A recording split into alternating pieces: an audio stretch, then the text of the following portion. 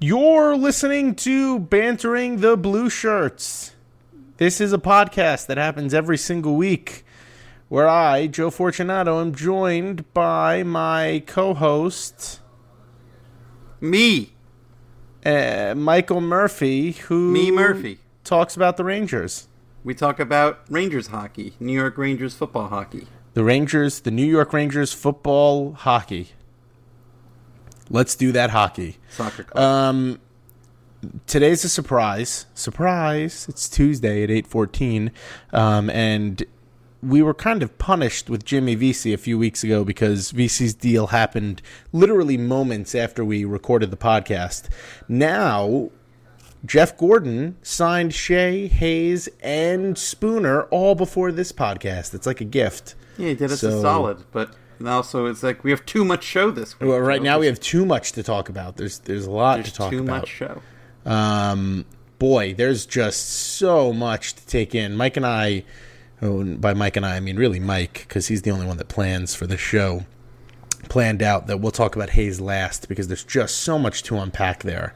Yeah, there's a lot of mixed feelings about Hayes getting a 1-year deal there, Joe. There's a lot of, there's just a lot of some things, yeah, particularly interesting things. So let's talk Shea first because Spooner will be like the cream of the Oreo, if you will, of this podcast. Goodness. Let's start with Brady. So Shea is the first domino to fall, Ranger style. He signs a 6-year, terrible start, Joe. $5.25 million deal. Him and Mika Zibanejad are the only two New York Rangers as of this podcasting signed beyond the year 2021. So that is an enormous flexibility, just powerhouse contract situation that we'll get into maybe next week. I don't even know if we'll have time this week. But Shea signed 6 years, $5.25 million. Mike, I want your thoughts. I want all of them. Just throw them at me. I think most people are concerned that it's an overpay, but considering how much cap space the Rangers have and that the cap has gone up, we talked a lot about just like give him essentially the Ryan McDonagh deal, right? Like that made a lot of sense on paper. McDonough's deal was 4.7 over 6 years when he signed it as a 24-year-old, and Shea signed his deal as a 24-year-old, 6 years, $5.25 million. So, maybe another $250K more than you might expect. We were all kind of hoping and expecting he might come in at 5 or under 5. I was kind of hoping that would be the case, but this is a pretty clear signal from Gorton and the front office that this is a guy they want to be in the top 4 for the next half dozen years. I really don't mind this. Is it a little bit of an overpay? Sure, but we talked last week a lot about what's like the worst case scenario for Brady Shea, and the worst case scenario is that he'll be a pretty solid guy for the second pair. I mean, he's big, he can skate. So I'm okay with it. Are you good with it, Joe? I think I agree with you in the sense that it is an overpay. There's certainly aspects of it that are surprising. The fact that it's 6 years is a pleasant surprise. The fact that the Rangers aren't going to bridge him and they're moving forward with this ideology that you need to take a risk on talent is surprising. Both of those things in a good way. The modified no trade in the last 3 years. Yeah, and that's nothing to be alarmed at. If the Rangers have to make a decision on Shea, that's easy to kind of get around. What I think the real concern comes from for Shea, and interestingly enough, if you look at Blue Shirt Banter and the commenters and people on Twitter and Facebook, the party lines are kind of reversed from what you would expect. A lot of people wanted Shea to get a 1 or 2 year show me contract. And I was really against that. And what people don't seem to understand is, plain and simple, as blunt as I can be, NHL general managers are stupid. They're dumb people. Tom Wilson, yes, that Tom Wilson got a 6-year, $5.1 million a year contract from the Washington Capitals for a magical 16-point playoff performance. He is a 0.26 point per game player in the NHL, and he got that big of a contract. The reason why I'm telling you this is because if Brady Skjei replicates his freshman year offensive production of 39 points, which is not a ridiculous ask. Not at all. Under Quinn, he's going to get actual leadership. He's going to get actual development. He's going to get a constant partner and a constant role. We debated this on the last podcast. I think he's going to get power play time. But regardless, Skjei had a 97% PDO last year, and he only had 25 points. If Skjei is a 39-point defenseman when he comes off the show me deal as a 26-year-old, which is what he would be if he signed a 2-year deal with the Rangers, a player like that gets 6 to 6.5 to maybe crazy money from NHL teams. So this insinuation that the Rangers only saved a couple of $100,000 by locking Skjei up long term it's a narrative. I don't know how to describe it to you. Is it totally possible that Skjei just doesn't turn into what we think he is? Yes, it is. Yeah.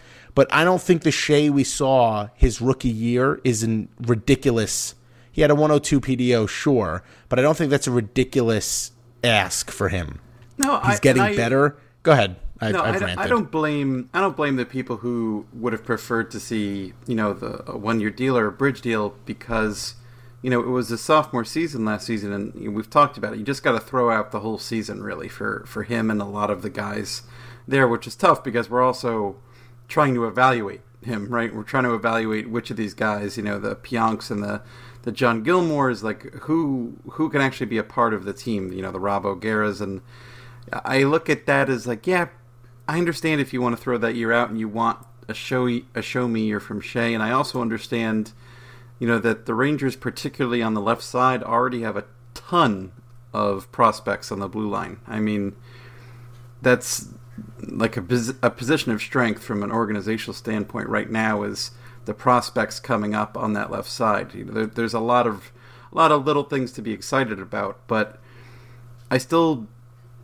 even with all of that considered, I still find myself being perfectly okay with this deal. This is, he's the right sort of guy to start as like not a foundational guy, but a part of the core.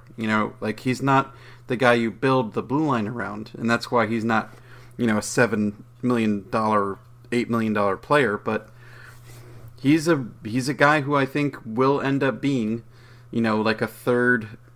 And on the depth chart, like a third defenseman, and on the first pair with Shattenkirk next year, that's fine for me. Let him have a frequent defensive partner. Tom wrote that great story about Skjei and how crazy it was with how many partners he had, and just looking into all that and trying to understand like what the hell happened here. As you pointed out, his PDO, and there's a lot of factors that made Brady Skjei look, both in terms of analytics and to the eye test, look like a fish out of water last season after his great rookie year. But I'm not that concerned. We've seen what he looks like when he's on his game. He has all the tools. Is it a risk? Of course it's a risk, but I feel like even if he doesn't pan out, he's going to be a second pair D. And to me, the worst case scenario is that he's like a number 4 guy, but I'm not even too concerned about that happening. I think he's a well above average NHL defenseman, and he's 24, and he's only played 2 seasons of NHL hockey, so we're still trying to figure out what he really is.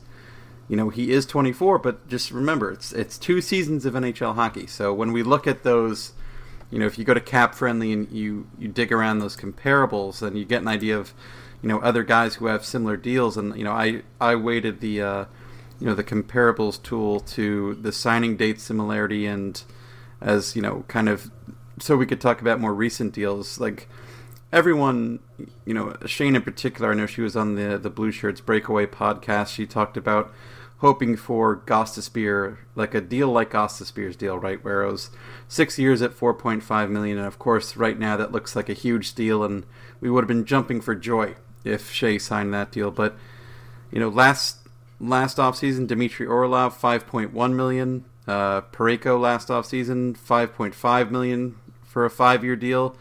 Jacob Slavin, last offseason, a 7-year deal for $5.3 million. I mean, all those guys, with the exception of probably Orlov, are guys you'd rather have over than Brady Shea. But that's kind of what these young guys are getting right now that are not getting the bridge deal. You sign them and you lock them up, and if they're a top 4 guy, they get in the $5 million range. Like, that's just what happens now. And that's the risk, right? Is that if you're upset with this deal, you're thinking to yourself, oh, Shea really isn't going to be that much more expensive. But like I said, I disagree with you, because the reality of the situation is defensemen who are 26 years old, who have 40 points, and again, we're kind of projecting Shea to be that rookie year type player, those guys do not fall off of trees. And the more important point is that if the Rangers took a gamble here, right, and they did, let's be honest, and Shea is a number 4 defenseman, he's a slightly overpaid number 4 defenseman. Can you find, number 4 defensemen that are cheaper than $4 million? Of course you can. But if Shea kind of solidifies himself as a solid second pair guy, it's an overpay. You're not talking Girardi or Stahl level overpay. Yeah, Shea's going to be 30 when his deal ends. He's not going to lose his legs by then. He's not going to lose his speed, his elusiveness. There's a lot of things to like about Shea. And if you believe in the school of thought that there's really been no development for these young players under the thumb of Vigneault, and I don't think that's a ridiculous thing to say, then the best is yet to come from Brady Shea. And if for whatever reason he becomes a 45 or a 50-point guy, and I'm not saying he will, you're just omitting that risk. There's no need to take the risk with Shea. You don't give a guy like Shea a show-me contract if you can help it. Now, would I have liked to see this deal in the upper 4s? Yes, I absolutely would have. But I would have loved to see it. Yes, it would have been absolutely wonderful. I'm not telling you there's no risk here. I'm just telling you it's not worth, throwing your... There were 4 billion comments about how stupid this was. I don't buy into that theory. I get it. It's a risk. It's not that bad. It's really not that bad. It's Calvin DeHaan got what, 4 1/4 or something, and the only reason he didn't get more was because he's coming off surgery. He's a minute-eating defenseman with the Islanders. Not a ton of offense out of him. I think Shea has pretty good metrics, and a lot of people are pointing to last year to be like, well, look, this is not, look at what you're getting, but you almost can't accept it because you're talking about a guy who was in a very unfavorable situation. Yeah, and everybody knows it. Crucial especially when we talk about analytics and to understand what that defense was like and how poorly Vigneault did in terms of just, not just the strategy part of it, but the way he deployed his defenders. He didn't put anyone really in a position to succeed is the bottom line. It sounds like a dramatic statement, but no one on that blue line was put into a position to succeed. And Shea, above all else, especially when Shattenkirk got knocked out of the lineup, it was pretty grim in terms of he was asked to be, close to superhuman, and being asked to play in that role when he's changing his defensive partner every 3 games is asking a lot for a guy who's in his second year in the NHL and in a contract year. I do appreciate the fact that his numbers weren't great and that he had an unsustainable PDO in that first year. But again, you have to look at the full picture. Look at both seasons and understand that in reality he's somewhere. It's not just that he's somewhere in the middle of those 2 performances. It's much more likely that he's closer to the guy we saw in the rookie year because of the chaos of that blue line last year, right?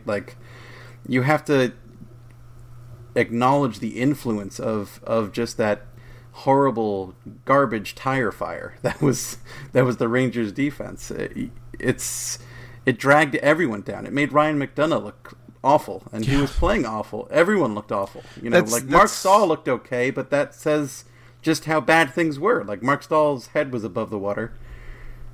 I get that the Rangers are betting on the freshman year Shea, but the detractors of this deal are betting on the sophomore year Shea. Yeah. And the Rangers, there's a risk with every long-term contract, right? There's a semblance of risk for everything.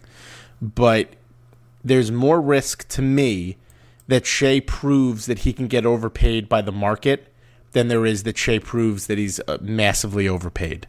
And at the end of the day, I think Gordon saw it the same way, and he signed Shea long term. The people who are upset about this, who are kicking and screaming, who are going crazy, if this contract really turns out to be that bad, there is always a market for reclamation projects of a 27 or 28-year-old defenseman who could skate like the wind. He was a first-round pick. Yeah. I would not be overly concerned about this deal at all. The Rangers could get out of it if they have to, and I don't think they're going to have to. So I get it. There's a risk. I understand. I totally appreciate thinking to yourself, wow, I would have rathered it be quite a bit cheaper, because I am the same way. But it's not worth getting worked up about. It's really not. No, I don't think it's that big of a deal. And you're locking down somebody who could be one of your better defensemen for a long time. You have Shattenkirk and you have Shea, and that's really it on that blue line right now. Yeah, and furthermore, you need those guys, right? You're going to have all these kids around. Show them the way, Michael. Yeah. Show them the way on the magical flying carpet. I will show you the world. Vigneault can't hurt you anymore.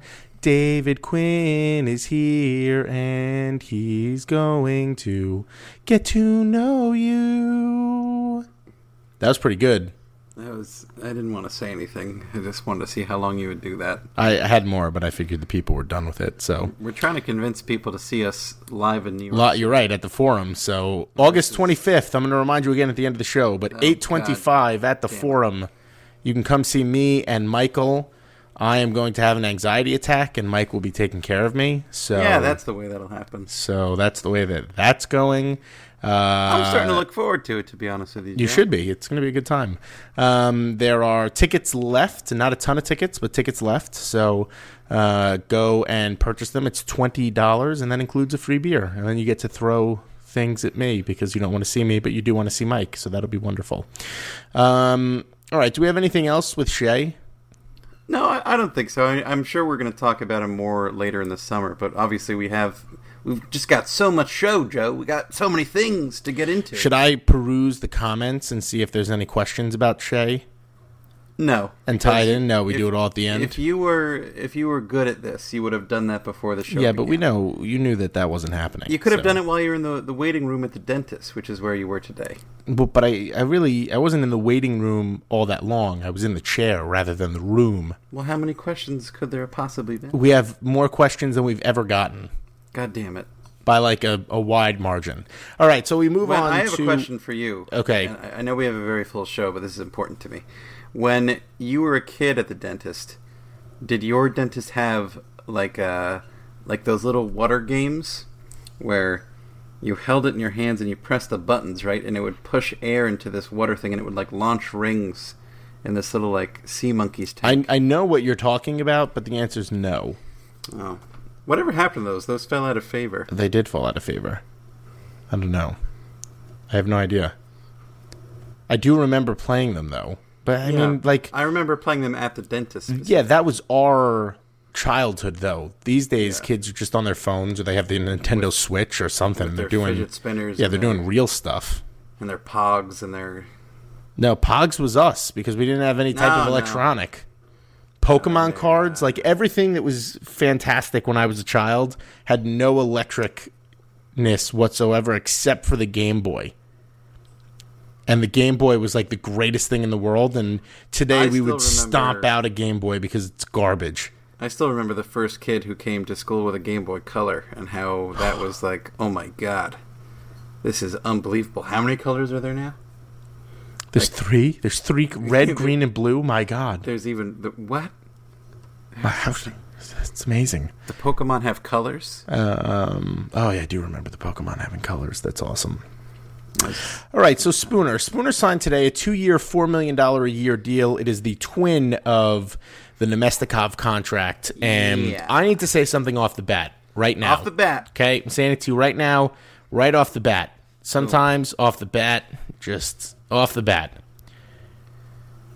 Ryan Spooner wanted to stay in New York for 2 years. Kevin Hayes did not want to stay in New York for 2 years. Period. End of story. Everybody is asking why the Rangers would sign Ryan Spooner to 2 years and Hayes to 1 year. You're not playing NHL 19. You can't. These guys are not robots, and this is a lot more about Hayes than it is for Spooner. But Spooner wanted the second year. Kevin Hayes did not. Period. End of story. You can't force a player to take a deal they don't want to take. Moving back to Spooner, and this is actually another point that kind of has to do with Hayes. I am astounded. I would have bet you my bottom dollar. Nemestikov, Spooner, VC, Hayes, and Zibanejad would not all be on the team on the opening night roster. And here we are. That's exactly what's going to happen. And where I'm tying this back into Hayes is that I think this proves that all of the Rangers should have traded Hayes stuff, the market just wasn't there. Because I don't think Gordon expected Nemestikov and Spooner to be here too, at least not both of them. And if there wasn't a market for either of them, there's not a market for Kevin Hayes. So am I surprised that Ryan Spooner's back? Yes, in a sense. I like Spooner. I think he's a good player. He's in that 2-year window of we don't care. Anybody who's upset with the Spooner and Nemestikov deal, or even the VC deal, I don't know what to tell you. It's the 2-year window. The Rangers could sign me to a contract. It's a 2-year window. It doesn't matter. So Spooner's going to be a safety net for the kids in case they're not ready. He's going to add some offense. The Rangers have a relatively deep top 9, which is actually kind of nice. So I like Spooner. I think he's trade bait. I think so is Nemestikov. But you should have zero concerns about Ryan Spooner being signed for 2 years, $8 million. None. And that's the end of my rant. Go ahead, Mike.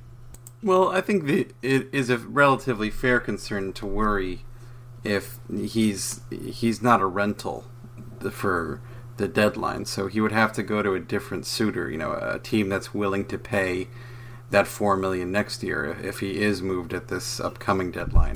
But do you think that's a ridiculous ask? Because really. I don't. Not at all, no. Based on the offense that Spooner's put up in his career, even if Spooner is a 45-point player next year, and I don't think that's ridiculous, it's probably on the conservative end, to be completely honest with you. He's worth that contract. He's a guy that teams would look at as, a guy to spark a power play unit. He and the Rangers can eat salary. They could just pour some blue cheese on that salary and just eat it. That's absolutely true. I think some people might be thinking, maybe because of that second year of the contract, we go down from, let's say, just arbitrarily, like maybe there's 8 suitors if he had a 1-year deal, and now there's 5 suitors or something like that, right? But again, I don't see that as a huge issue. It's 2 years. It's Spooner. You're getting, even if you get the bad Spooner, it's 2 years. Who cares?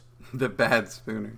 And I don't think you're going to get the bad Spooner because I do think he fits well in. He's kind of what Quinn wants, right? He's a bigger body. He's a little bit. I wouldn't exactly call him a tough guy or a gritty player, but yeah, but he's thick as a friggin' warthog. Are warthogs thick? Like Pumbaa from yeah, there you go, Pumbaa. He's 187 pounds and 5'10". I would not call him a physical player. I don't even know if I'd call him a gritty player, but I think he plays to the tougher areas of the ice. I liked what I saw from Spooner. I really did. I don't see him as thick at all. His favorite animal is a giraffe. He has a giraffe tattoo. He's got a long neck. He has a giraffe tattoo? Apparently. But what does his favorite animal have to do with how thick he is? I'm just saying, if that's his spirit animal, if that's his Patronus in the Harry Potter world, you would kind of glean that from his general physique. I guess so. When I see Spooner, I don't see a warthog. I see like an emu or another skinny bird with scrawny legs. See, I think if I thought Spooner was a thicker player. 5'10". Yeah, thick. I'm talking about thick. I'm talking about like 7 pounds, 5'10". I mean, yeah, that's thick. It's like linebacker thick. Can you stop if you saying add the word like thick? Just 70 pounds. I think he brings enough that Quinn is going to like him. But that was the only point that I was trying to make. On last year's Rangers team, Joe. Before Mike shot it down. Ryan Spooner was in the bottom 5th in terms of the weight of players. Yeah, but I'm not talking about like weight. I'm talking about build. Talking about? Like build. So I feel like he's a thick hockey player. That's all. This is now becoming a weird conversation. You decide to say the word. I thick did decide to play the times. word thick. I didn't expect you to just call me on it. I don't know. That's what I think of when I see him. I said, I'm not trying to call you. he's not a gritty player. He's definitely, I wouldn't consider him a tough player, but I also don't think he's a finesse player. He's a perimeter player. Is what he is. He's absolutely a perimeter player, but I do think he plays bigger than his frame, if you will. Well, I'm just giving you the sense that I got from the 20 games that I watched him. This is exactly why I don't rely on the eye test alone. No, that's fine. I'm not disagreeing with you. I just wouldn't have called him like thick. He's a thick boy. He's a thick player, thicker player. Like Zuccarello, I would say, yeah, he's a thick boy. You know. No, see, that's ridiculous. I wouldn't consider Zuccarello thick at all. Zuccarello's got Christmas hams for thighs. What are you talking about? No, that was St. Louis. St. Louis was thick. No, St. Louis and Zuccarello both have thick thighs. No, St. Louis was a monster. Zuccarello's center of gravity is unbelievable. I'm not saying it's not. I'm just saying I would never call Zuccarello a thick player. Tell me what you're saying. Zuccarello's got that thigh gap that everybody's looking for. The awkward silence after I said that is exactly what was earned. Zuccarello is 4 inches shorter than Spooner and only 8 pounds lighter than him. See, then that's interesting.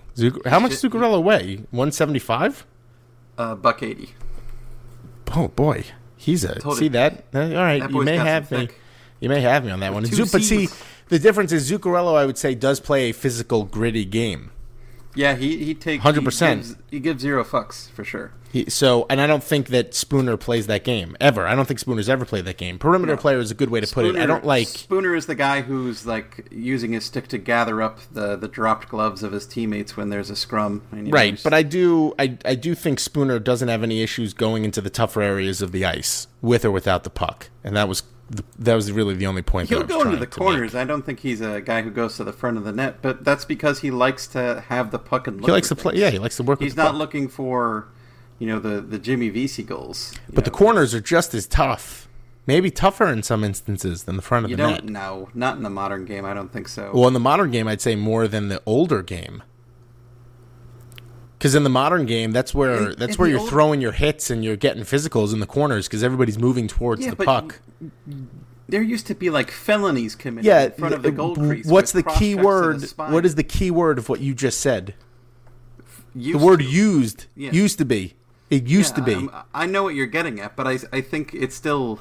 If I had a choice, if I was a little guy, I would choose to battle in the corners rather than, you get smashed into the boards. It's the body and the boards. Forget that. Put me in front of the net. I'll take my cross checks and, whack at some shins. Score a goal or two. How many teams put a little guy in front of the net, Joe? None. Why would you? I'm just saying. As a little guy, I think I'd rather be in front of the net than I would be in the corners. It's not now. 15 years ago, I would skate away from the front of the net, even if I had the puck. If I'm a little guy, because you're just going to get walloped. They're going to use their friggin' sticks like an axe and cut you down. But these days, it's all about speed and skill. You had to be real thick back then. You had to be thick. Yeah, really thick. I don't even remember what we were talking about. Spooner being thick. Yeah, well, before that even brought that up. I think Spooner is a good hockey player. I'm happy he's sticking around. I would have preferred the Rangers have, I guess gotten good value for him, but it's very clear that was not on the horizon because by every account possible, the New York Rangers tried to trade Ryan Spooner. Yeah, it's even, when on draft day when Gort was getting interviewed and, he was asked, have you talked to the free agents and, their agents and their camps? And he said, everyone but Spooner. And, that in and of itself was kind of a pretty profound statement, right? That, he was kind of the afterthought. And now here we are, Joe, with Vlad and Spooner both being signed to longer-term deals than Kevin Hayes. This is not at all what anyone, I think, expected. I don't know... I highly, highly, highly doubt that Jeff Gorton, saw this in the tarot cards 2 weeks ago when he was trying to figure out, what the hell to do with Kevin Hayes and, getting Vlad signed and everything else. I find myself in disbelief that all three guys are signed and that, Hayes is the guy has a 1-year deal. I would have told you for sure that it would have been Spooner, especially after you and I kind of had that simultaneous eureka moment where it's like, yeah, just let him get arbitration, 1-year deal, done, trade him, give him a contract he can get traded on. But, it's also worth saying, by the way, to tie into that he might demand more of a return in a deadline day deal because he can be there for a second year, right? Yeah, that's I would something agree with that people rarely give credit to that. It's not like you're trading a guy, who has 3 or 4 years left on his deal, and he might not be the same player in 3 years. Like, you can safely assume that from 1 year to the next, the guy is not going to change too dramatically. So, I have no problem with 2 years for Spooner. It's fine. I think it's just very interesting the way this all unfolded, and looking at like the comparables, like you said, is the twin of the deal is you got the same deal as Vlad. So, and who do you think is more valuable? Who do you think is more likely, to maybe not be traded is an interesting question. But Vlad's a year younger.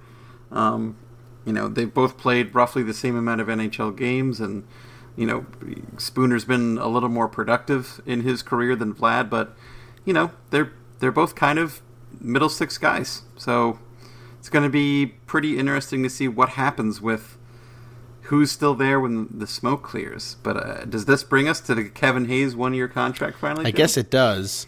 Oh, boy. So this is the powder keg, if you will, of the three of them. Here's what we know. We know that the New York Rangers and Kevin Hayes were negotiating one of two options, a 1-year deal or a 6-year deal, or I guess a 5 or 6 year deal. Yeah. Larry Brooks reported that the ask was between $5.5 million and $6 million for the long-term deal. Pretty reasonable. Yeah, I was about to say, Mike, that's absolutely reasonable. What the holdup appears to be, and this is my speculation, but it's easy speculation, is a no-movement clause or a no-trade clause. And as I put in my article today about the situation, which was wonderfully written, if I do say so myself, these guys are not robots on an NHL 19 screen.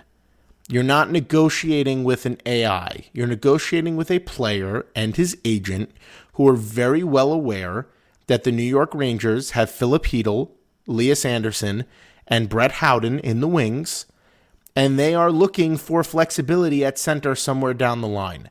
So if you are Kevin Hayes and you have an option of signing a 1-year deal that will take you directly to unrestricted free agency, or as a 26-year-old, you hold all the cards to wherever you go, and you will be overpaid by a million teams if you want to, or sign a 5 or 6 year deal with the Rangers, knowing you're not going to get no movement or no trade clause protection and not have any control of your destiny, which would you pick? And this was the point that I was making before about Spooner. Hayes did not want a 2-year deal. He wanted a 1-year deal, or he wanted a 5 or 6 year deal, and he got a 1-year deal. Yes, this is unfortunate because it definitely hurts the trade value that the Rangers are going to have for Hayes. I would tell you with certainty that Kevin Hayes is not going to be a New York Ranger at this time next year. The Rangers could examine a sign and trade with him as of January 1st, and that's something that I want to touch on later because I think there's a little bit of showmanship on this contract. But this is not a matter of Jeff Gordon not doing his job. Everybody's on him. If you knew this was possible, why didn't you trade Kevin Hayes at the trade deadline? Because you can't. If there's no market out there, there's no market out there. Tavares held up the market. Erik Karlsson held up the market. The Rangers got less for McDonough and Miller because Karlsson held up the market. And the same people who are bitching and moaning about the fact that Gordon didn't get enough back for McDonough would be the same people who would be complaining if Gordon moved Hayes in that type of an environment. The Rangers tried to move Hayes. They tried to move him at the deadline, and they tried to move him harder at the draft, and there was nothing available. There were rumors circulating about Hayes for weeks. Those don't come out of the blue. They don't come out of nothing. At some point, you need to trust that the deal wasn't there. I am as unhappy that you are, or as you are, that this is the way that it's falling out. Because I do like Hayes, and I would have absolutely committed to him long term. But if the Rangers had to make a decision internally about Hayes and Zibanejad, who has no trade protection, by the way, they picked Zibanejad.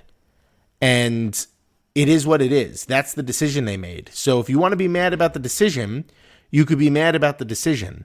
But this ideology that, oh, they should have just signed Hayes to a long-term deal, or they should have just given Hayes 2 years or 3 years, it's not the way that it works. There's two sides to a negotiation. And if Spooner and Nemestikov being back on this team have shown or proven anything to you, it should be that there was no trade market, because they would not be here if there was. Hayes was in a situation where he happened to have a significant amount of leverage, because he would have went to arbitration happily, taken a 1-year deal, and become an unrestricted free agent. If he was in a different scenario where there were RFA years that had to be bought out and there were all sorts of other things tying him to the Rangers, I think this would have been a different situation. But it wasn't. Hayes had the leverage and he used it. And he got a 1-year deal at a little bit of an overpay. And again, I'll get into that after Mike talks. And it is what it is. You can be upset about it all you want. I don't know what you thought Gordon could do here. Go ahead, Mike. Well, yeah, I think I wanted to just point out, like, Jacob Trouba, who's a name we've heard attached to the Rangers, for a couple of years now, right? And Trouba signed a 1-year deal, $5.5 million. Brock Nelson of the Islanders had a 19-goal season last season. 2 years ago he had a 20-goal season. 26 years old, he signed a 1-year deal. Also a 26-year-old forward like Kevin Hayes, he signed a $4.25 million 1-year contract.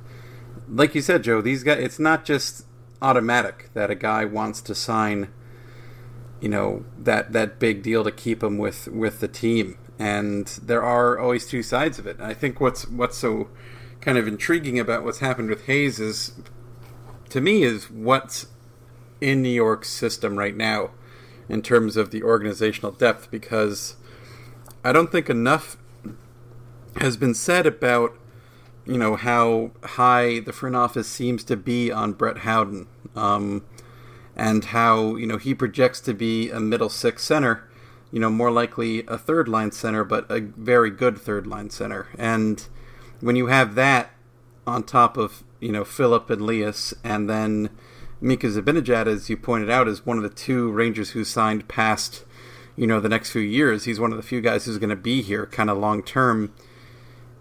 You're talking about a lot of centers already, and you already have Vlad in the organization, and Vlad, no matter which way you cut it, was going to cost significantly less than Kevin Hayes ever would. And yeah, it gets pretty interesting when you look at where Kevin Hayes fits in, and whether or not the Rangers could have found a way to make him happy and found a price point that he would agree with. And I think what we learned here is that the two sides just had a different idea of what was happening. And this, it goes without saying, really, that this is kind of the writing on the wall for Kevin Hayes' time in New York, which is a shame, because he was really, probably the best story to come out of last season, right? In terms of guys who,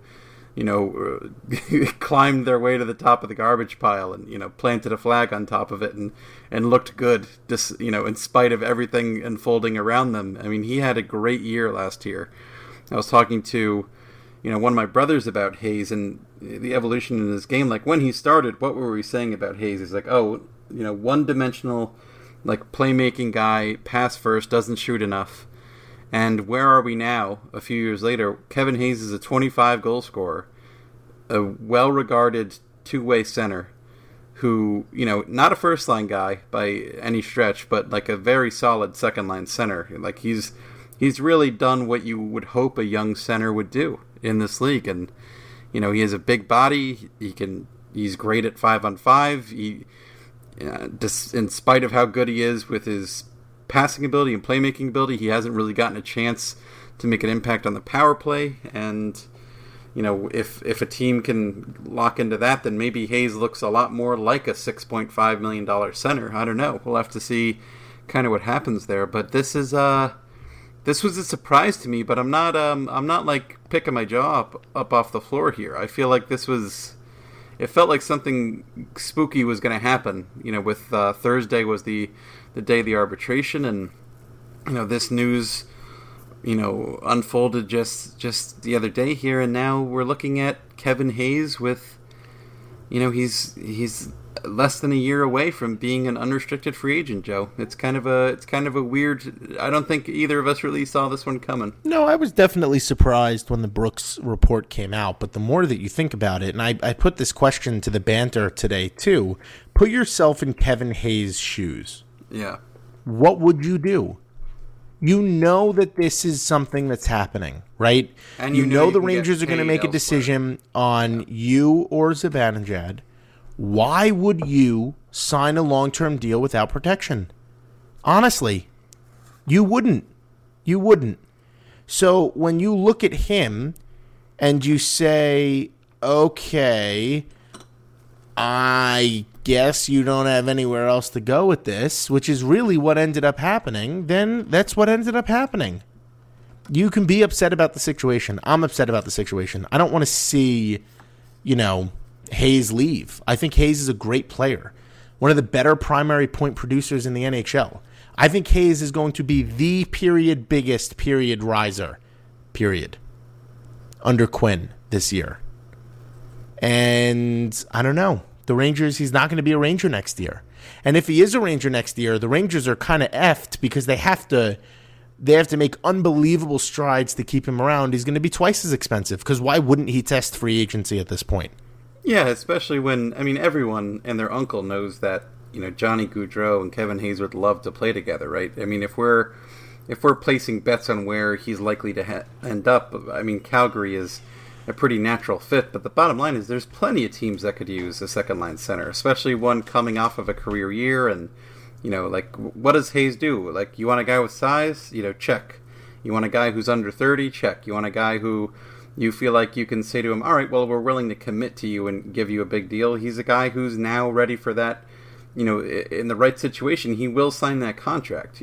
But he's going to go where he wants to go. And like you said, he's going to seek, you know, protection for that contract because, you know, like a lot of guys who have accomplished what he's accomplished in his career, he feels he's earned that. And, you know, to some extent, I think he has. It's part of the, you know, the salary cap and the rights that players have to the terms in their contracts. And, you know, if I was in the NHL and I was a player, I would, like, how much money would you be willing to, quote unquote, leave on the table to have that, you know, that security and knowing that you're going to be where you want to be. And I guess none of us really know until, you know, we find ourselves in those shoes. But to me, I feel like this is kind of I would hesitate to call it an unfortunate ending. It's just kind of unexpected, right? I mean, there's still a lot of potential for Kevin Hayes to become valuable assets for the Rangers. I think Brooks was saying, you know, something like a late first-round pick is what Kevin Hayes is going to become. If I'm misquoting, I apologize. But it is kind of, I don't know, thought-provoking to me that it feels like a lot of people are already running around kind of, you know, saying, you know, the world is ending because of Hayes signing this one-year deal and how stupid it is and how big of a mistake it is. But, you know, it's like you said, Joe, there's a lot of factors at play here. And just because this is a one-year deal doesn't mean this can't have a happy ending for the Rangers in terms of a move that improves the team in the context of this rebuild, because that's really what we're talking about here. Right, and if nothing else, the Rangers have an unbelievable amount of trade assets for this trade deadline. They have Hayes, they have Spooner, they have Nemestikov, in a sense they have VC. So there are options here for the Rangers to continue to make things happen.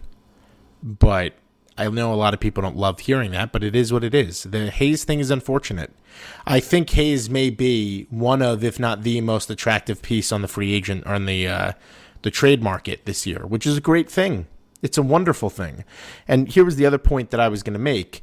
The Hayes AAV is a little bit surprising in that for a one-year deal, you'd think he would have gotten far less than $5.17 million. Because the Rangers could have absolutely played hardball, gone into arbitration with a $4 million a year ask, and have signed him to a $4.5 million deal. What I think this is I think this is Gordon saying to Hayes, I will give you good faith money right now, but when it comes time to talk about other teams, I want to do a sign and trade with you if we move you. And that's where the Rangers are going to have the most value, right? That's where they're going to get the most value out of Kevin Hayes. And he needs to be amicable to that because Hayes kind of holds the cards now. If he doesn't want to do a sign and trade, the Rangers are going to trade him as a pure rental, right? And why would you take Hayes as a pure rental if you don't know whether or not you're going to sign him long-term afterwards? You're going to figure that out, and then you're going to make an offer for him. A sign and trade would net quite a bit more money.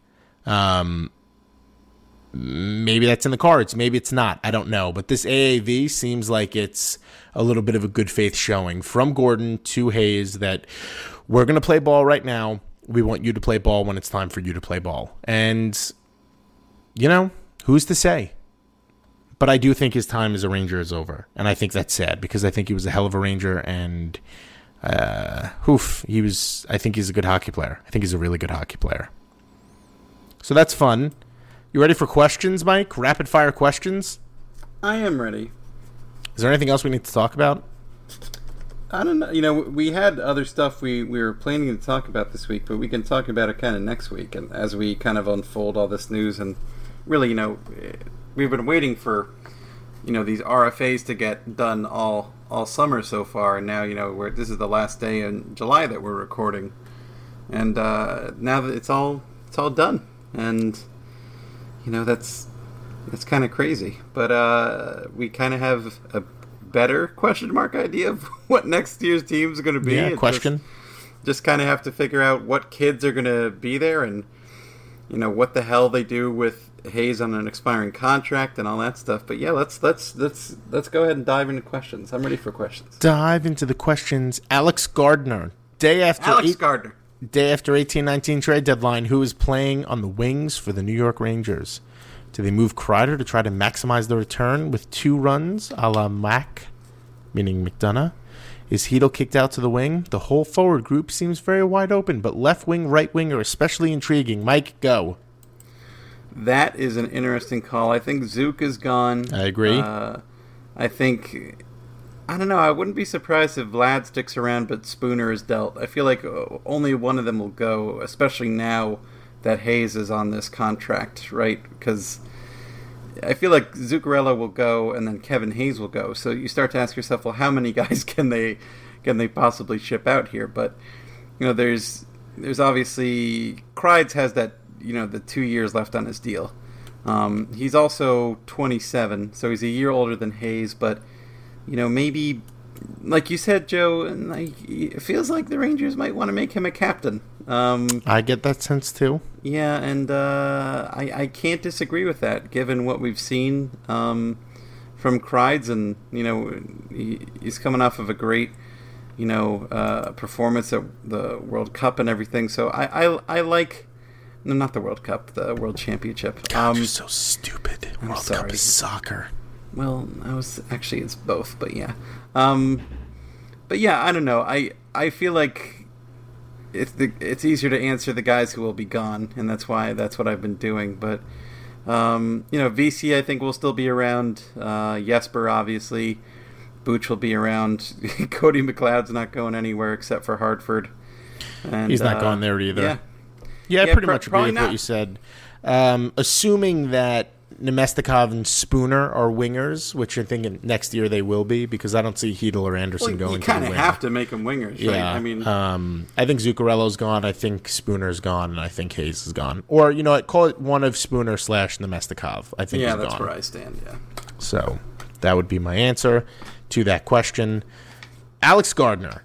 Patreon supporter. Patreon.com/BlueShirtBanter. That makes them just a little bit better than if you're not donating, you are an awful person, according to Mike. That's not true. That's not Jim Dangles. Who would win in a cage match between you and me? As in Joe and Mike? Yes. I have a black belt, so I want that out there. You have a black belt in what? Taekwondo. You can't even say it correctly, so I doubt it. I would win. 100%.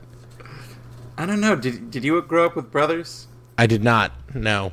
See, you may Yeah, I grew that's up definitely wrestling a and thing. absorbing punches and like being bitten. Like I know how to, but I'm also a very gentle soul, as you You are know. a gentle soul. I have anxiety disorder and like a major depressive disorder. I might just be like, I don't care to fight. I just let it happen. I don't think I'd be able to fight you in a cage match. No, I'm too charming. You don't want to fight me. No, I don't. But then the minute I say that is the minute that you strike. Yeah, that's when I bite you right in your carotid artery. Yeah, I don't. I mean, Mike did take on that dog, that giant dog with his sack of pennies. I go to sleep with your blood drying on my face. Yeah, I think I'd win. Aiden Barr. What is the organization's greatest need in terms of prospects? So he's asking by position. Greatest I would need? say right now winger. Scoring wingers. Yeah. Yeah, scoring wingers. I think you could also definitely make a case for right side D, but I would put the priority at scoring wingers just because.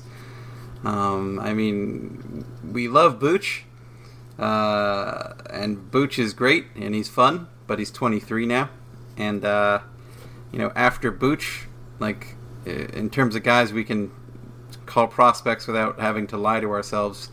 There's the European guys, Meskinen and Lindquist. Who the hell knows what they're going to be? And then, of course, you have Kravstov. And then, I don't know. There's not a lot else in the organization to be too excited about. Yeah, and it's really just Kravstov to an extent because Meskinen and Lindquist they're like...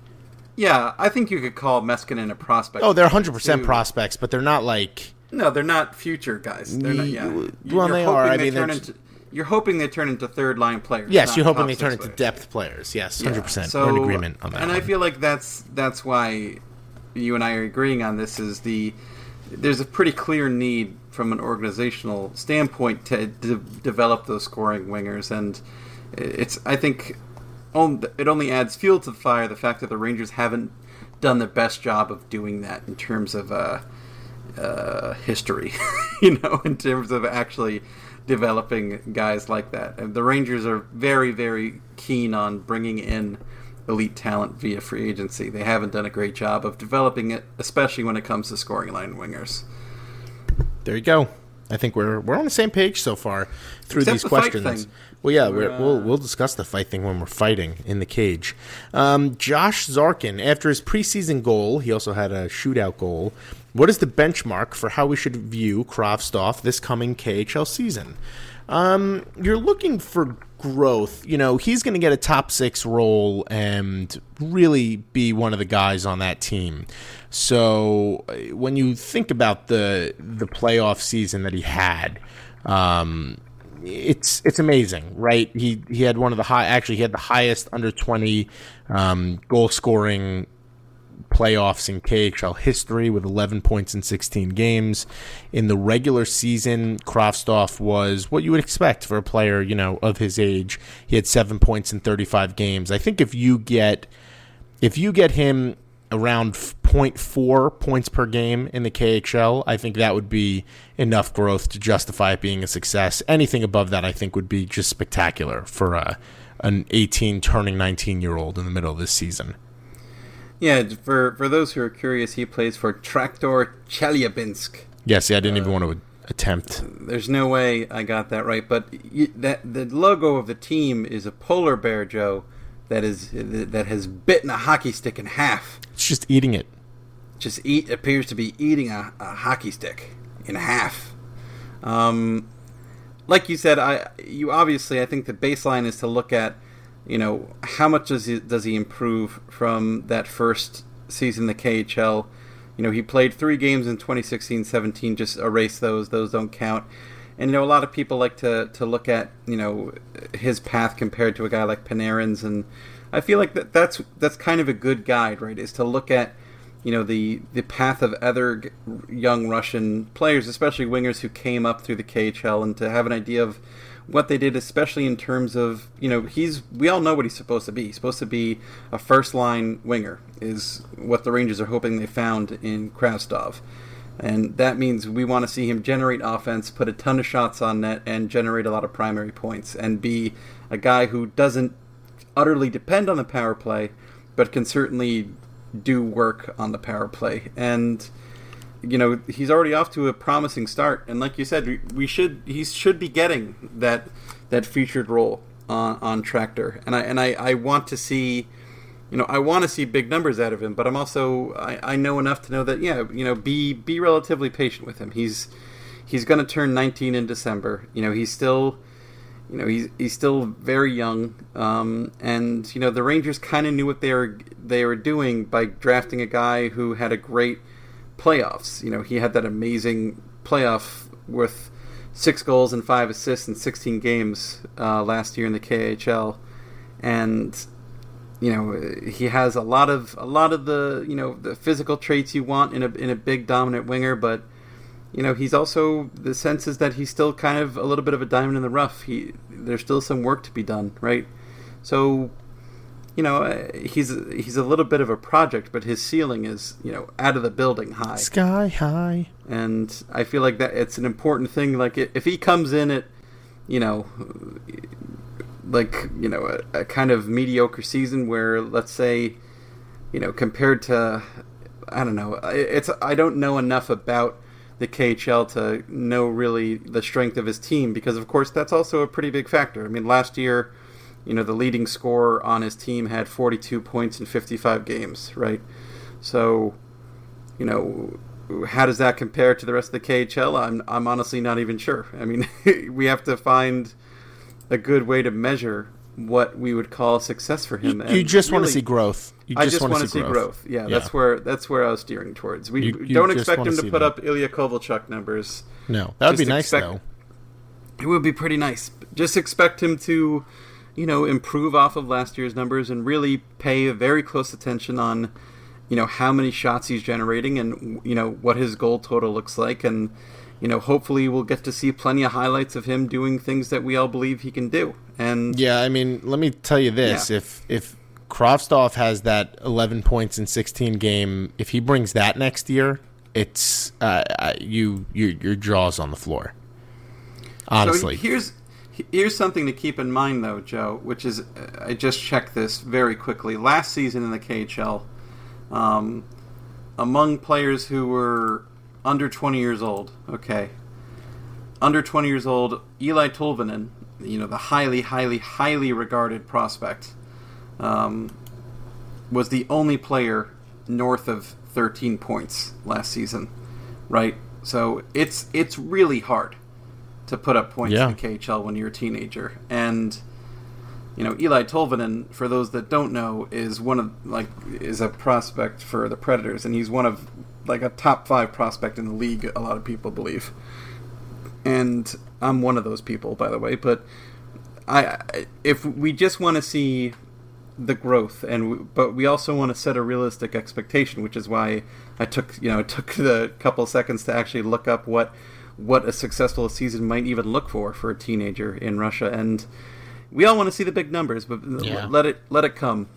He's let's put this into perspective. A huge kid and with a ton of potential. Let it fall together here. Artemi Panarin, who is widely considered one of the best players in the NHL right now, at 18 years old, and he's a little bit older than Kravtsov. Kravtsov is a middler player, which means his birthday is in the end of December. So he starts this year 18. He'll finish this year 19. Panarin is born, in October, so kind of the same deal with him. They're not the same age the whole season, whatever. In his 18-year season, Panarin had 18-year-old season. He had 9 points in 20 KHL games. In his 19-year-old season, he had 21 points in 40 games. So just to show you that, and that's a guy who had 82 points in 81 games last year in the NHL. So you don't necessarily need to have those explosive, ridiculous junior year seasons that you'd expect from a kid who's playing in the OHL. But I think if Kravtsov has, like I said, 0.4, maybe 0.45 points per game, you're going to be That'd be a very, very promising sign. Yes, that would shut all the Wallstrom nonsense up immediately. Wallstrom, though. Tom Ertz Jr., Blue Shirt Banterer, podcaster. What high-profile player will the Rangers acquire before the start of the 2019-2020 season? Oddly enough, I think it's Panarin, because on the Blue Shirts Breakaway podcast, one of the 3 podcasts on the forum, August 25th at New York City, $20 free beer, and you get to listen to me and Mike, along with the Garden Faithful and Blue Shirts Breakaway guys. The Blue Shirt Breakaway guys had... oh, God, I forgot his name now. The guy, yes, from the Columbus Blue Jackets, who said that there is a sense around the league that Panarin wants to be a New York Ranger. So there's that. That is fun. I mean, we've heard a little bit about that already. You know, that's kind of been the rumor, the scuttlebutt that's where he'd like to be. And yeah, that would be fun. Obviously, I think that Panarin is the right guy from the upcoming, free agency, meaning next summer's free agent pool that you kind of want, right? He's a top 10 or top 15 player in the league, depending on who you ask, and yeah, I likes me the Panarin plenty. I feel like that would be.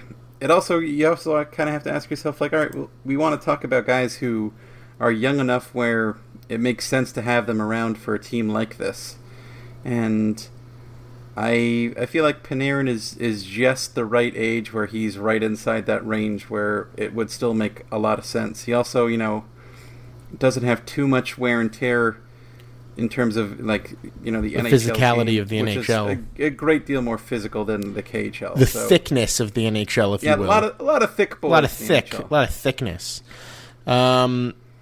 Yeah, that's my bet. I don't think Panarin helps them this year, but I think if you get Panarin next year and you kind of revamp things, because there are a lot of free agents, there's a lot of maneuverability that the Rangers can make, I think it makes an enormous difference. I really do. Dan Carosi, which Rangers prospect are you most excited for, either next season or in the near future? Do we consider Hedl a prospect still? We have to, right? You have to. It's Hedl for me, and then it's Kravtsov. And then actually, you know what? Kravtsov and K'Andre Miller are kind of on the same level for me. I think, that's my answer. I like that. For me, it's Ryan Lindgren, your favorite defenseman of all time. It's Hedl and then Libor Hayek. Ooh, actually, Hayek is another good one. And I like Hayek just because I feel like he could be that second pair, first pair, two-way guy who plays the kind of game that, like, you watch him play and he doesn't make any highlight reel plays like a Roman Josi or something, but then at the end of the game, you look at the box score and you look at the possession numbers and the zone exits and everything, and you go like, holy crap, he's just a robot. Just makes nothing but solid plays. Robot.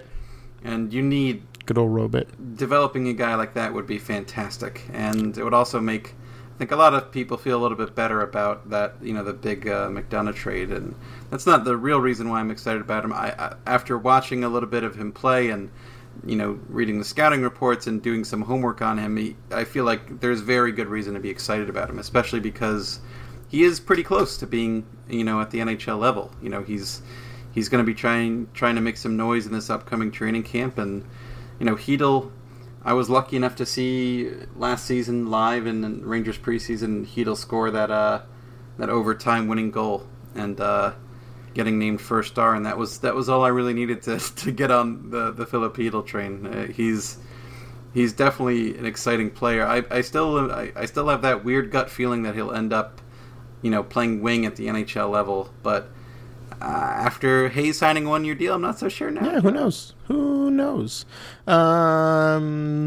Way more. Speed round. Andrew May, chances Tyronin cracks the roster out of training camp. I'm going to say at this point 0. 4%. Yeah, there's no. I mean, I'm not going to say 0. I guess I'll say 3%. Son of a bitch. There's just a Price is Right to do. Yeah, I did. There's just no. There's no, like, for what? You know what I mean? What is he going to specifically do that they don't the team already have? Lettieri or Meskinen or Lindqvist or I think one of the problems that Ronning is facing is he's a small guy, he's a hard worker, and he put up like ridiculous goal totals in the WHL. and there's this expectation that he's going to be that guy. Like if he scores 20 goals for Hartford next year, it's an enormous win for him. Oh, and I it's think a huge people win need for to the organization. Yeah, I think people It need would to be- realize that. That would be rock solid if he proves himself to be Rock an AHL level solid. goal scorer. That tells you he can be a depth NHLer one day. Rock lobster. Just let it happen. A lot like Kravtsov in the KHL. This is just like another version of that, right? Just Yeah. further down the line where a guy like Tyroning, who's 20. Keep in mind he's 20. He's not in any. There's no rush here. Like Lettieri, for context, is 23. Let him kind of figure it out in the AHL. He has 3 AHL games under. No, I'm sorry. He has 15 AHL games under his belt because he played 12 Yeah, he must have been on 2 loan. years ago. Yeah. But only 3 last year. So give him some time. Give him a little bit just a little bit of time. He'll be all right. He's just a little fella. Michael Silvers, how would another significant injury to Zibanejad, which would be 3 in 3 years, factor into whether or not the Rangers decide to change course and keep Hayes? Or do you think it's pretty much cut and dry that Hayes is gone by the deadline regardless? So Zibanejad's injuries are the femur, breaking the femur, and it was a concussion, right, last year? He has a couple of concussions. He's had a bunch of concussions through his career. I think if he has another concussion, you have to start having the discussion. But, it's not like he has chronic back injuries, let's say, or like Marian Gaborik, who had chronic groin injuries before he came to the Rangers. So I don't think that's a factor. I think Hayes is gone. I think that's the writing is on the wall. Is there? It's a foregone conclusion to me that Hayes is gone, regardless of what would Look at us. happen to Zibanejad. We're on the same page today. Jason Silberman. Great podcast, guys. That's how you get your goddamn question read, although we read all the questions. Guess for captain of the Rangers next year. Also, Hank's sticking with us during the rebuild, but do you think he needs the team to be competitive to an extent for that to continue to be the case? No on Hank. I think Hank likes New York. I think he loves the idea of being a forever Ranger. I think he knows his number is probably going into the rafters when all is said and done. And as much as he wants to win, I think he had an option to get out and he didn't take it. And I think that says a lot more about where his head's at than anything else. I think Kreider's going to be the captain. That's my guess. Mike? The more I think about it, the more I like that pick, Joe. I feel like next year it's no captain or Kreider, really, is where I stand now. I would have said Zuccarello a couple months ago, and I feel like I was saying that plenty, but I don't think we've heard enough or seen enough of Zuccarello. Like I know Quinn, not sure Quinn even met him yet this offseason. So there's just I feel like it's likely Kreids, or I also expect Shattenkirk to wear a letter and Stahl to keep his A. And I feel like that's kind of what's going to happen. Kreids will wear an A and maybe eventually the C, but we'll have to kind of see. Kreider being captain, makes a lot of sense with Quinn behind the bench and given Kreider's history with the team. Chris, I don't really wear glasses. That's his name. It's a good name. Really Actually, I skipped over somebody, but we'll go to Chris first. With Stastny gone from the Jets and with the way their contracts played out, could we see a deal involving Hayes/Trouba with any other pieces needed? That's a possibility because both teams would be inheriting risk of a player who's a UFA, although I think Trouba's an RFA next year, Hayes is an UFA. What I do think, though, is Winnipeg is very cognizant of the fact of what they are and where they are, which is Winnipeg, and I don't see Kevin Hayes wanting to re-sign there. Do you get more of a chance if you show him what it's like for a year? Yes, but I think you're much more likely, if you're going to see a move for Hayes before the year begins, I think you're much more likely to see that move at the beginning of the year with Columbus for Panarin than you are with Trouba for the Jets. Mike? I line up with you. I did check. Trouba will be an RFA. I know. It would be fantastic. Trouba for Hayes straight up, just especially because Trouba is an RFA. But I don't see that happening. I mean, it would be pretty great. And it would certainly, the Jets definitely need a center, and the Rangers definitely wouldn't mind another guy who on the right side who can play, even if they might not necessarily be in the position where they want to be handing out long-term deals after signing Shea to what they signed him to. But I I just feel like he's going somewhere. I don't see why Winnipeg would be where he wants to go. Like I said, I feel like Calgary makes a ton of sense for him, and that's kind of where I stand. And in the same you type touched of on everything I wanted. The same vein, Anthony McHale asked Hayes to Winnipeg for Christian Vesalainen, who was their first-round pick at the end of the first round last year, 2017, and the conditional pick we got from Tampa Bay, which would be a second that turns into a first if they win the Stanley Cup. The same thing. I don't think a team like Winnipeg is in the running for Hayes because I think they know they're not going to be able to keep him long term. So, yeah. Unless you have anything to add, Mike, I'll go to the next question. No, moving down the line. Larry Bubbs, does Hayes simply not want to be a New York Ranger anymore? I think the reality here is Hayes would have loved to sign a long-term deal in New York, but the Rangers didn't want to do it without, no protection. And Hayes wanted to control his future. I don't think it has anything to do with Hayes not wanting to be in New York. I don't think it has anything to do with Hayes being lazy. I think it has everything to do with the fact that Hayes and his agent are well aware of the reality of the situation, which is that there's a glut of centers and there's a lot of stuff that, is going on, and he's not in the long-term plans. I think, again, I don't want to just reiterate everything you're saying, but I just want to build off of that and say, guys, there's a lot more that goes into contracts than just being like, I don't want to be in New York. I mean, maybe what was most important to Hayes is that job security, is that contract security, is the idea of knowing, he's a 26-year-old, center who's coming off a career year. He wants to sign that contract where he's going to be for his money contract, right? That's the next contract he's really thinking about. So if the Rangers weren't able to offer him that contract that a guy his age is looking for, that 6-year deal where he makes the bulk of his money in his career, then, it's pretty clear that's not just on Kevin Hayes. The Rangers were the second party in this, and there must have been enough distance between the two parties where he said, all right, I'll take the 1-year deal, and I'll see where it goes from there. And that's kind of where it goes from. I mean, Joe, you and I don't know Kevin Hayes. We don't know if he just hates New York. I don't think that's the case. I don't think that's the case either. I don't think that's the case at all, no. I absolutely do not. You would have known if that was the case, for sure.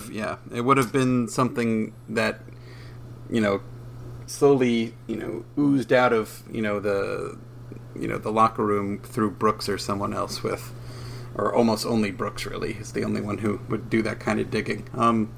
But yeah, I don't think that's the case. Final question. Clem Fandago, and this is the joke that I've gotten a million times.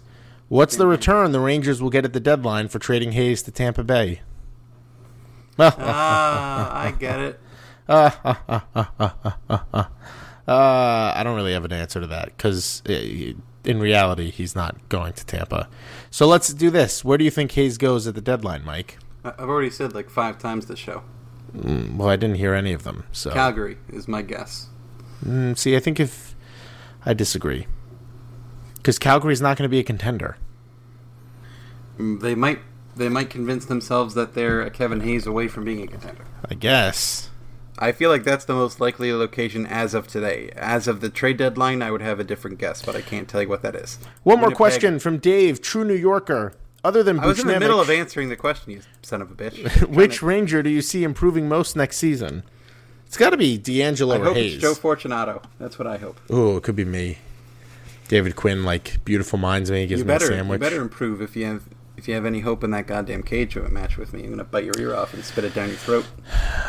You know what? I'm going to make you swallow your own ear, and then I say, can you hear me in there, in your stomach? I'd say it right to my stomach. Anyway, again, the forum, August 25th. I'll post the link to it. I didn't even get to answer that last question. What are you doing? You did answer the question. No, I didn't. Oh, you were just yelling? What's your answer? I don't even care anymore. Ryan Lindgren, that's your answer. Anthony Viola, John J. Porter, Alex Gardner, John Reppy, Johnny Allo, Eric Cohen, Alexander Ricard. My guess. Under Quinn, you're picking a goalie? Yeah, just because fuck you, that's why. How's that? Daniel DeGene, Matt Bader, 50, Guy from Montana, Stink Fleeman, Keith Francillo, Mike Offit, Trevor Kempner, Gabriel Vargas, Fancy Lawrence, Dan Carosi, David Elsinger, Andre Chicagoff, Arch Williams, Bob Cowa, Tall Guy Robert, Scott Potash, Chris Habibi, James Dangles, Danny Santiago, Grumpy Smokey, Igor Zatlowski, Thomas Osa, Chris B., and Michael Silvers. Thank you all for donating. Thank you so much, awesome. Everybody. You're great. Tell your friends about the live show. Yeah, tell your friends about the live show, the forum.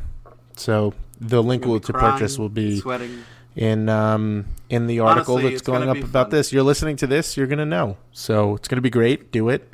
Mike is a whale, and at least I'm not a jerk. I am a colossal squid. Colossal squids that fight with the sperm whales down deep into the ocean. As far as we know, those are it's a 50-50 match. We're not sure which ones win all the time. Just like the cage match. What? The sperm whales are often found with the tentacle scars on them, which would lead us to believe that they win more often than not. Or the squid just allows them to live because it's friends with them. There's sometimes when I just want to take a wiffle bat and hit you right in the teeth. Well, good night, everybody. Good night.